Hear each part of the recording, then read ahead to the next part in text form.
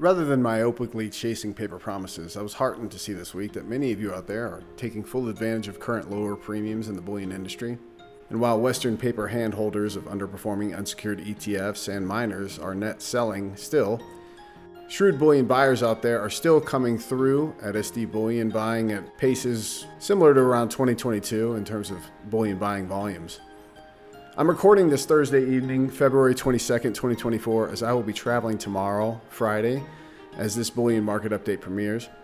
Before we get into this week's news, a couple items and updates of recent content and new product offerings at SD Bullion. Many of you have been asking about the latest Commander series of 5-ounce silver coins at SD Bullion and Commander series gold coins. General patent has arrived at SD Bullion and is likely to sell out soon, similar to the way the first Napoleon offering did. We had a few Royal Canadian Mint executives as guests at our SD Bullion headquarters recently, and we published a 1-hour podcast with them only a few days ago, if you missed it. Over 40,000 of you out there have already viewed it. It's no coincidence we're having a nice sale on RCM gold, silver, and platinum maple bullion coins this week. In terms of quality, anti-counterfeit technology, North American, and global recognition, the Royal Canadian Mint makes perhaps the best sovereign bullion product range in the entire business. Onwards to news and data from the week. Reports out of China suggest strong retail sales volumes during their recent New Year's holiday festival season. Sales are up well higher this year, 2024, versus pre-COVID 2019 levels. Swiss physical gold import-export data for last month jives with these reports, as the left-hand chart's large blue bar is gold exports out of the USA into the big four gold refineries in Switzerland, and the largest two bars on the right-hand side being China first and second Hong Kong. The other largest blue bars on the right, the Swiss exports, are headed to India, the UAE, Thailand, Saudi Arabia. Those are the next largest export blue bars on the right-hand side. So, the usual as of late as the West loses physical gold flows to the East. I saw this misleading graphic floating around the internet this week, and while I don't expect any sovereign nation anywhere to actually ever transparently audit their official gold bullion holdings ever, there are a few important points to remember about the current claims of official gold counts in the world. The amount of eventual official gold, either the soon-to-be world's largest miner, Russia, or the decade-long China largest gold miner in the world, how much they're going to officially claim in the end is a long topic, but rest assured it's much higher than the current claims they are making. Collectively, if we add up the current European Union member states' official gold reserve claims, they together have over 11,000 metric tons of gold bullion already. So no, USA, in terms of major global fiat reserve currencies, we're not number one, but actually officially number two if you consider the European Union's total holdings. Candidate Trump in 2016 basically admitted we don't dominate in gold like we once did following World War II. Can you envision a scenario if this country ever goes back to the gold standard? There's something very nice about having something solid. We used to have a very, very solid country because it was based on a gold standard. We don't have that anymore. There is something very nice about the concept of that. It would be very, very hard to do at this point, and one of the problems is we don't have the gold. Other places have the gold. But I know, who cares? Check out these fresh $400 sneakers. That's the real deal. That's the real deal.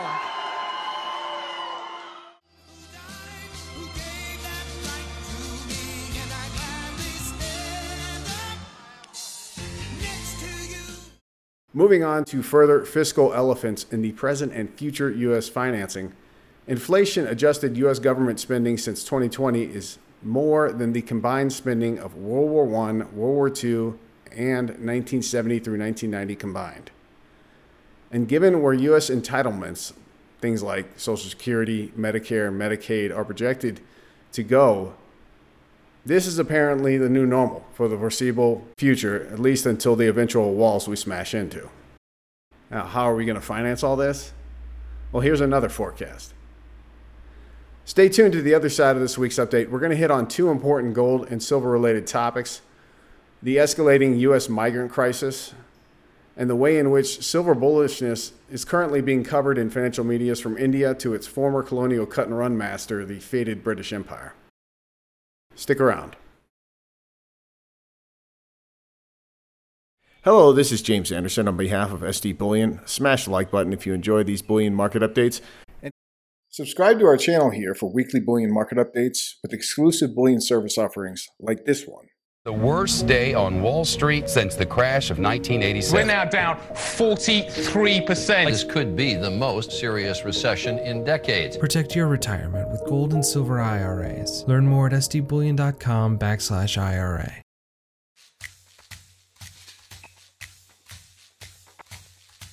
The spot silver and gold markets through this Thursday evening have been mixed, with gold steadily climbing higher and silver selling off very slightly through the week thus far. The spot gold price is likely to close this week again above 2,000 ounce price support level, with the spot silver price battling the close again above 23 an ounce. The spot gold silver ratio has climbed just slightly through Thursday at 89. Recent data reveals the size and scope of the escalating migrant populations into the United States of America. The vast majority of these immigrants likely coming from dysfunctional states and depressed economies in Central and South America.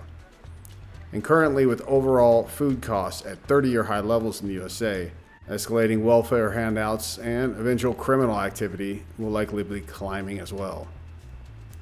And while the World Gold Council wants people to make believe that the world's gold industry physically flows clean like so, the truth is certainly more opaque, sordid, and often ugly. In central Venezuela, dozens of miners have been killed following the collapse of an open-pit gold mine known as Bulla Loca in the municipality of Angostura. There was a serious incident at the Bulla Loca mine. 15 bodies and 4 injured have arrived so far. Now 2 more boats are arriving with about 8 more bodies. While the bodies of some miners have been returned to their families, friends and relatives of workers who are still missing are desperately waiting to hear word of their loved ones. Are they dead? Are they wounded? Why don't they support us? Where are they? Video circulating on social media appears to show the first attempts to rescue miners, some believed to be buried more than 30 meters below ground. In 2016, Venezuela's government established mining development zones across the middle of the country, leading to several mining enterprises that operate outside the law. Mining for gold and other precious minerals offers a lucrative opportunity for many Venezuelans who struggle to make ends meet.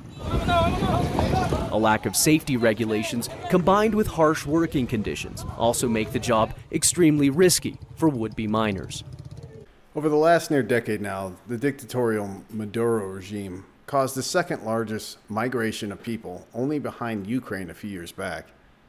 Instead of war being their reason for leaving Venezuela, it was simply economic dysfunction and a propped-up military whose loyalties were often paid off by Amazonian artisan gold proceeds. It's no surprise that Venezuelan military brass want to take more land from neighboring Guyana. After all, their overseers are the ones who get the largest cut of these artisan gold mining profits. So-called blood gold, whatever desperate part of the world it comes from and refines through, it's mostly going to end up in the Eastern world as well. It'll flow through the Middle East, Southeast Asia, Russia, etc. It's going to end up in coffers in the East typically. Finally, to end this week's SD Bullion Market Update, MoneyWeek out of the United Kingdom published the following cover article, Bullish Silver, earlier this month, February 2024.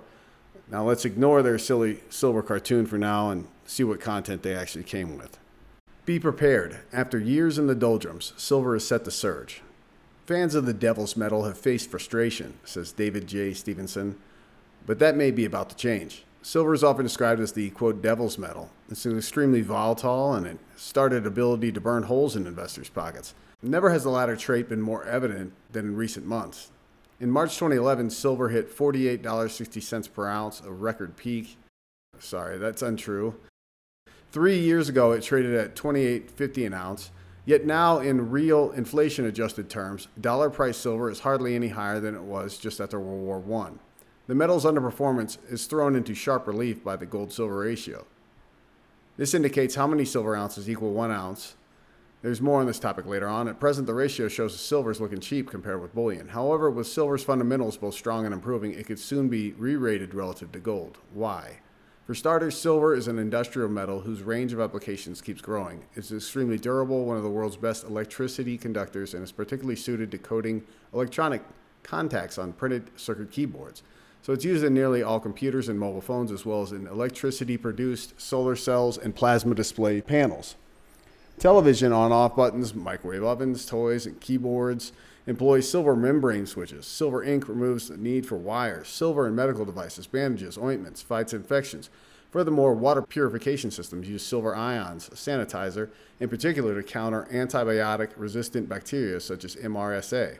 Silver is also used within the vehicle, power generation, and construction sectors. Very popular in the jewelry industry as well. It is often alloyed to improve durability. In sterling silver, for instance, which constitutes 92.5% silver and 7.5% other metals. Last year, overall silver supply was estimated at just over 1 billion ounces, according to Silver Institute, 820 million ounces of which came from mine production, second lowest level for a decade. In the near term, there are risks attached to silver's market value. If the U.S. were to go in recession, still quite possible, industrial demand for silver would be adversely affected. Meanwhile, business confidence in China may remain fragile, so Chinese silver usage could be sluggish for the next few months. Supply squeeze. Looking beyond this year, however, the outlook for silver is highly auspicious. In particular, one major supply side hurdle is approaching Mexico, the planet's top silver producer, supplying almost a quarter of global output. However, Mexico's silver production is now declining at double-digit annual rate, notes Tavi Costa at money manager Crescott Capital. Why? Labor, political, and environmental activism is mounting. Last year, the Mexican government overhauled mining laws, including shorter concessions and tighter rules for permits. Mexico's silver reserves are therefore dwindling. By 2026, at current production rates, they could be exhausted. Another major factor for silver is overall demand from investors, which is set to continue rising in the long term as investors worldwide seek a hedge against inflation and a store of value. It could well receive a near-term fillip, too. America's rising inflation rate in 2021 and 2022 drove the U.S. Federal Reserve to keep hiking interest rates. It's also operating quantitative tightening, QT, or reducing the amount of printed money in the system, rather than quantitative easing, QE, added printed money to the system. This looks set to change, though. It appears that America's financial plumbing is starting to clog up as liquidity is removed from the system. There are signs that current cash surplus in money markets is rapidly diminishing. Quote, the Fed is on course to end QT and restart QE in the coming months against a backdrop of loose fiscal policy and a still resilient economy, opening the door to a reappearance of inflationary pressure that the Fed may have little appetite or ability to restrain. However, silver acts as an even more potent monetary barometer, having historically mimicked and indeed amplified movements in gold. To return to the gold-silver ratio, it's the, quote, oldest continuously tracked exchange in history, says Investopedia, as gold and silver prices have such a well-established correlation. For the whole of the 20th century, the average real gold-silver ratio was 47 to 1. In the 21st century, the ratio has ranged mainly between 50 to 1, 70 to 1, with a low of 35 to 1 in 2011. Lower real yields will boost precious metals. The current gold-silver ratio is around 88, near the top of its 100-year range, between 15 and as high as 113. A return to just the midpoint of that century-long spread, around 64, even assuming unchanged gold, would lift silver to almost 32 an ounce. If the ratio were to compress to the 20th century average at 47, again presuming that gold stayed still, silver would rise to 43 an ounce. Quote, the Fed cutting cycle and falling U.S. real yields are expected to push gold prices to new nominal highs in the middle of 2024, reaching the average of $2,175 an ounce by the fourth quarter, says JP Morgan. Silver will probably follow gold, averaging around 30 an ounce in the fourth quarter. So what are the best silver bets? The following investment ideas remain excellent ways of playing rising silver. And let's see here. They go on and give you a few miners and an unsecured ETF. So not a lick or a word about how people in the United Kingdom should just go outright buy Royal Mint products, like, for instance, the Silver Britannia bullion products, or whether coins or bars, etc. So the suggestions were pretty lackluster here. I see that they have Hecla mining here, and let's just pull up a chart of Hecla mining. Oh yeah, that's right. Hecla mining has been going nowhere this entire 21st century, basically. It's been more or less flat. So the price of silver has gone from, roughly $4 an ounce to where it is now, and Hecla Mining has basically just been adding shares, diluting shares over the last few years. So another point in the camp of bullion over miners. Oh, and here's another one. This just happened. Newmont. Let's see. Oliver Grobe tweeted, the world's largest gold miner, Newmont, with a market cap of $38 billion, reported free cash flow of just $88 million for 2023. Let's pull up a chart for Newmont. And there's Craig Hemke on Twitter going on a rant about how poorly it has been managed and how poorly it's performed versus the gold price. And again, I'm going to repost this chart here that shows you pretty much since 2006 global gold mining indices, that being, United States, Canada, Australia, South Africa. Miners in general in gold have underperformed bullion since 2006. And to end this week, Jordan Roy Bryan of the Daily Gold provided this chart of gold's ongoing historic spot price versus the 60% stocks, 40% bonds portfolio. When the black line below is falling, gold is out of favor and Western fiat financialized capital flows away from it. Vice versa, when the black line is climbing, Western fiat financialized capital flows, which are very large, flow into it. So, the coming bond and stock bear markets, they've barely begun. Bullion stands to gain and benefit for years to come as this black line eventually starts climbing yet again. That will be all for this week's SD Bullion Market Update. As always, to you out there, take great care of yourselves and those you love. If you enjoyed this video, hit the like button and share it with those you love. Subscribe to our channel and hit that alert button so you know when we publish new bullion market updates.